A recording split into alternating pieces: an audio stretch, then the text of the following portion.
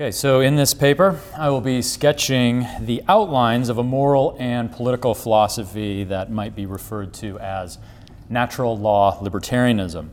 For those familiar with both natural law theory and libertarian theory, the expression natural law libertarianism may seem an oxymoron at best or just plain moronic at worst.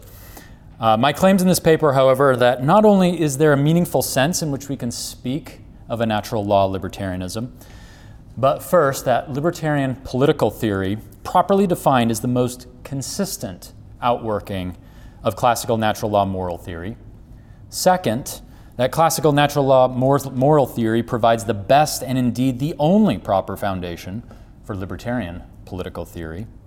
And third, that natural law libertarianism is true, and because it's true, it provides Christians with the necessary moral, political, philosophical framework for adequately understanding, responding to, and reforming the political culture of our day.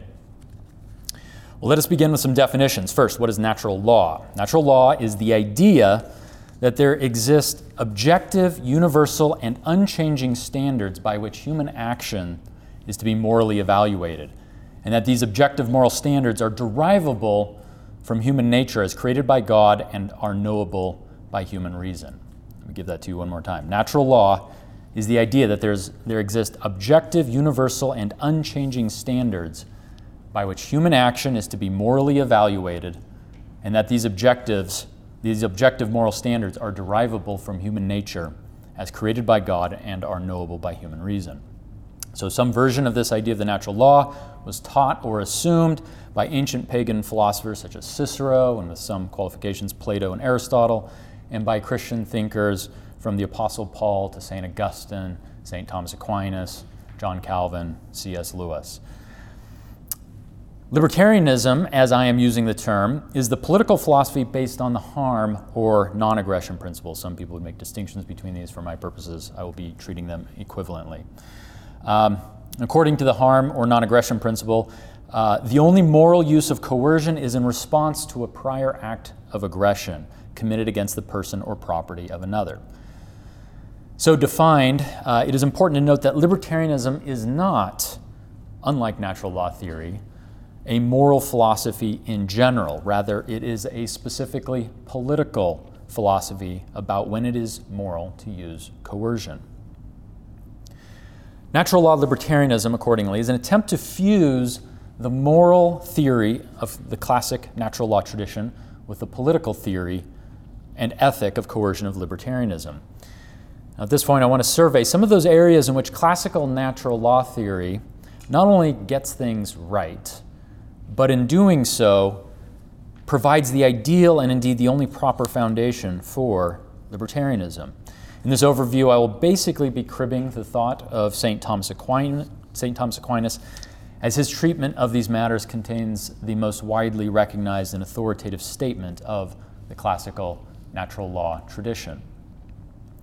The first thing to appreciate about classical natural law theory is that it is more than merely a moral philosophy. It is a moral philosophy rooted in an all-encompassing and systematic theological, metaphysical, cosmological, and anthropological framework. To begin at the beginning, classical natural law theory recognizes that the source and center of all reality is an all-powerful, transcendent, yet personal and immanent God, who is knowable both by natural reason and divine revelation. This creator God is not only the first cause of all existence, but he is also its final end, as well as its wise and caring providential director guiding existence to its final end.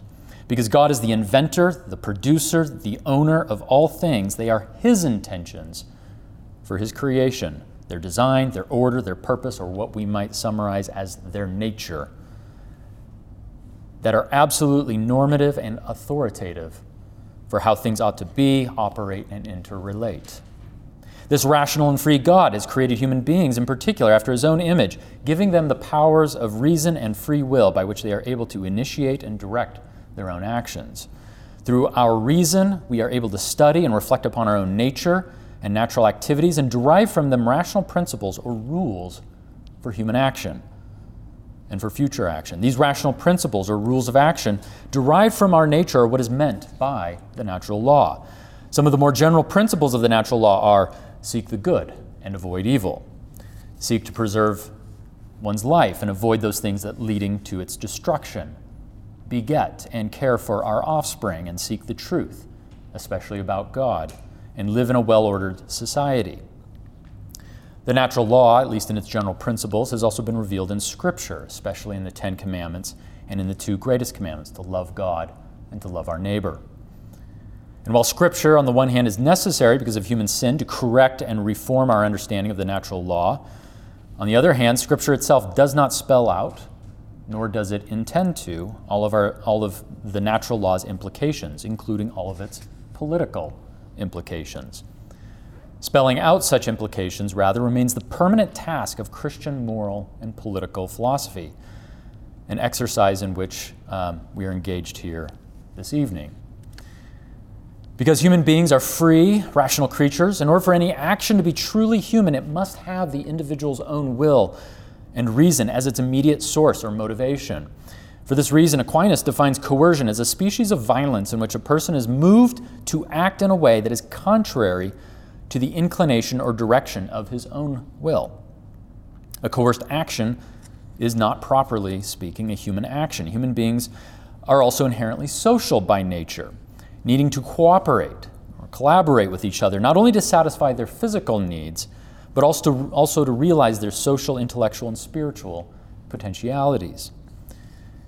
Yet while individuals are truly parts of the communal wholes to which they belong, as Aquinas also points out, as divine image bearers, individuals are also more than mere parts of their community, who retain a metaphysical identity and significance that is irreducible to their purely political status. Human law made in the context of civil society, if it is to be legitimate and authoritative, must be derived from the natural law. Human laws that are not in accord with the natural law are no true laws and are not binding in the court of conscience, meaning that there is no moral obligation to keep them. There might be other practical reasons you might keep them, but there's no moral obligation to keep them. Law is not law merely because of some governments say so. Like the natural law upon which it is based, human law must also be rational, with its relationship to the natural law being, in principle, intelligible to and verifiable by any human intelligence. Yet because human law is also coercive by nature, there are certain inherent limits to human law's ability to implement the natural law. Again, coerced human activity is not voluntary and therefore not properly human. So human law can also only judge with respect to external actions, rather than the internal motives of the heart. And even then, it is only some rather than all of external actions that law can effectively regulate. Law must also be for the common good, so that a law that benefits only one member or part of the community at the expense of another is also not a true law and may be resisted. And although law may be made by rulers of a community, they do so only as representatives of the community, meaning that, properly speaking, it is the community that has the primary authority to make law for itself. Well, this is only a sketch of some of the more notable and positive teachings of the classical natural law tradition, in which I think are not only compatible with the political philosophy of libertarianism, but which also provide it with its ideal and even necessary theological, anthropological, moral, and sociological framework. That having been said, there are important areas in which the specifically political teaching of classical natural law theory has, I believe, missed the mark. Some of these are sins of omission, others are sins of commission. First, despite the limits that classical natural law theory has sought to place on human law, the same tradition has also been guilty of granting quite wide-ranging powers, overreaching powers, I think, to government and law. For Aquinas, the primary coordinating institution in society is government. Even apart from the fall, in a world without sin, Aquinas thinks that human beings would have needed a centralized coordinating agency in order for the community to exist for the common good. Even now, in our fallen world, the common good aimed at by coercive human law is not merely the just protection of individual rights, but is nothing less than the comprehensive common good of universal happiness. Law, in a word, exists to make us happy.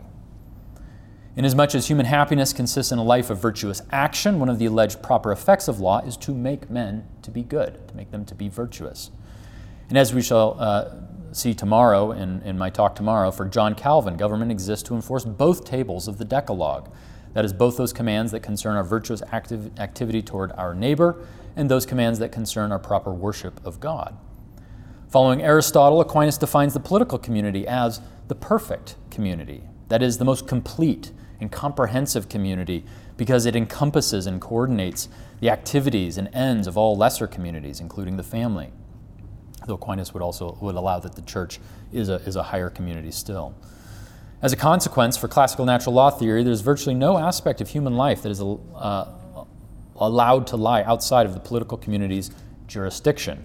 The family, virtue, education, the economy, money, jobs, even healthcare, social security, and religion. These are all dimensions of the common good and as such fall under government's purview.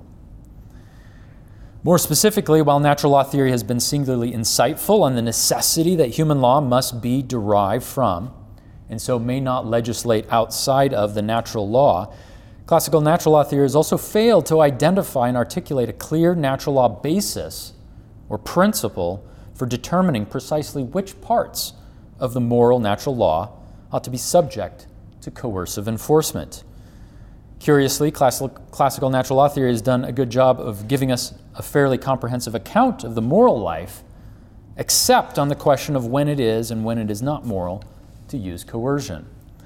For classical natural law theory, there simply is no universalizable ethic of coercion. Instead, the question of whether a society ought to use coercion to enforce a certain kind of behavior, I submit, is not really treated as a moral question at all, so much as it is a prudential or pragmatic concern. A policy that might be expedient for one society to use coercion to enforce might not be expedient for another society. When it comes to the ethics of coercion, classical natural law theory is as utilitarian and relativistic as the philosophies it rejects. I think a similar claim, incidentally, might be made on behalf of many conservative theories today. Well, owing to these deficiencies, I maintain that classical natural law theory needs correction and supplementation, and that it needs this correction and supplementation in a specifically libertarian direction. Why do I think that libertarianism is the consistent political outworking of natural law ethic of coercion? Because libertarianism, unlike classical natural law theory, is uniquely attentive to and appreciative of the natural law insight in a man's original and authentic nature as a free, self-directing being who is meant to interact with and move his fellow human beings to action, not by coercion, but by rational persuasion, by making one's own ideas for how one thinks others ought to act into their ideas for how they ought to act. Given this nature as a free, self-directing, and so persuading or rhetorical being, what could possibly justify a man's use of coercion or a government of men using coercion to force their fellow humans to act contrary to their own reason and will? The answer cannot be that it is moral to use coercion anytime someone violates the natural law, for this would be to criminalize all sin, since all sin is a transgression of the natural law. Might then the natural law itself have something to teach us and to help discriminate for us which parts of its own objective code of conduct is to be forcibly imposed on others and which parts are not? For the natural law libertarian, the answer is yes, and the solution is to be found within the nature and logic of the coercive act itself. Coercion, once again, involves the use of force to compel someone to act or not act in a manner that is contrary to their own reasons and desires for action. To coerce someone, in other words, is to overrule their otherwise natural, God-given power for self-directed action, and to substitute one's self and one's own reasons and desires as the directing principle of their behavior. To that extent, it is to treat them not according to their nature as a self-directing being, but as an extension of one's own self and reason. If this is what coercion is, then how, on natural law terms, could coercion be justified? The answer is that the only actions warranting forcible suppression by others are those actions which themselves are guilty of forcing one's will on the person or property of another. The only behavior, in other words, that could warrant ignoring someone else's humanity as a free, rational, and hence self-directing agent is behavior on their part that is itself guilty of ignoring someone else's humanity as a free, rational, and self-directing agent. The purpose of coercion, accordingly, is to use a form of violence to restore not just any disruption of or departure from the moral order, but a specifically violent disruption of and departure from the moral order. It is a prior act of aggression, in other words, the initiation of force on a fellow self-directing human being, and only a prior act of aggression that activates the necessity of using the otherwise blunt instrument of lawful coercion as an appropriate countermeasure. We might call it the lex talionis rule for coercion, an eye for an eye, a tooth for a tooth, coercion for aggression. This non-aggression principle, here rooted in the nature of human action itself, is the only objective standard for coercion to be postulated. This argument for the libertarian non-aggression principle from the nature of coercion is also corroborated, I think, by our common sense ethical intuitions regarding when individuals, in the absence of government, are morally justified in the private use of coercion. As the classical natural law tradition itself recognizes, individuals have a right of self-defense, even lethal self-defense when the circumstances warrant.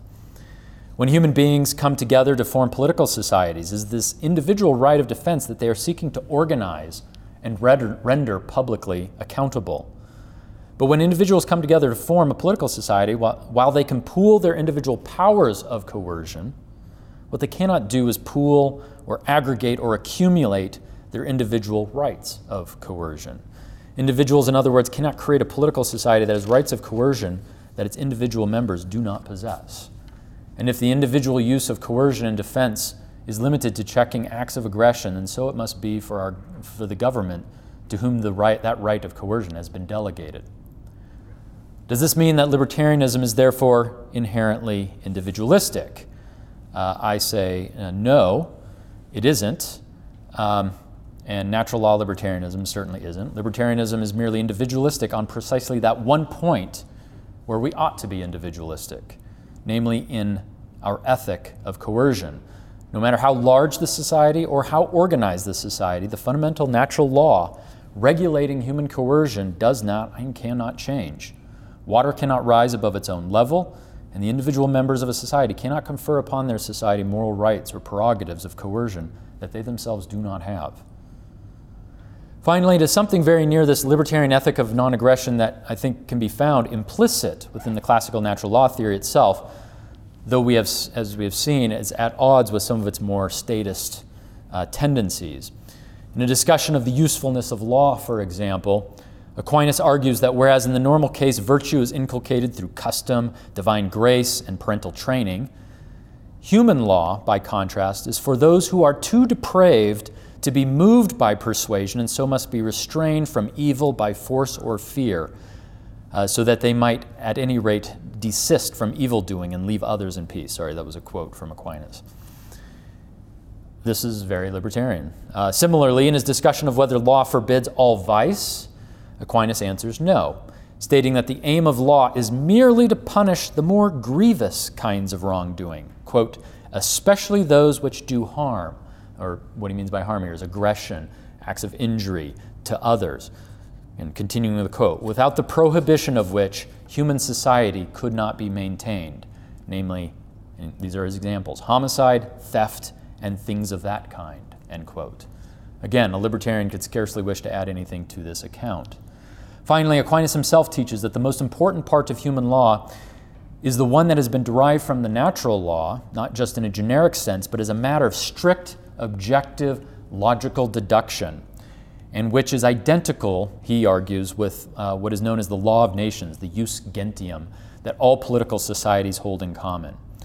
The defining examples of the law of nations that he gives, moreover, are the prohibition of murder and the protection of property in exchange.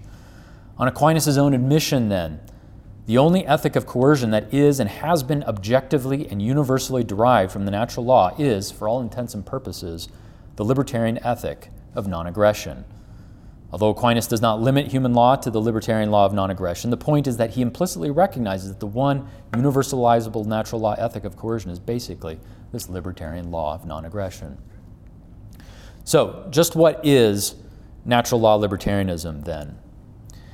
In a word, it is all of the good parts of classical natural law theory minus its bad parts. It is the rational and scriptural theology, anthropology, ethics, and even sociology of classical natural law theory, divested of its confused and misguided political theory, replacing it with the far more consistent and considered natural law ethic of coercion found in the libertarian harm principle. And it is this natural law libertarianism, in conclusion, that I submit that we need now more than ever. If, as Christians, we want to respond to the political crises of our day in a coherent and principled way, then by definition we need to return to first principles. But as we do so, we need to be aware that our own intellectual tradition of first principles, here I'm thinking of the classical natural law theory, it has not served us as well as we might think. In one critical respect, after all, the classical natural law tradition and our political opponents have something in common.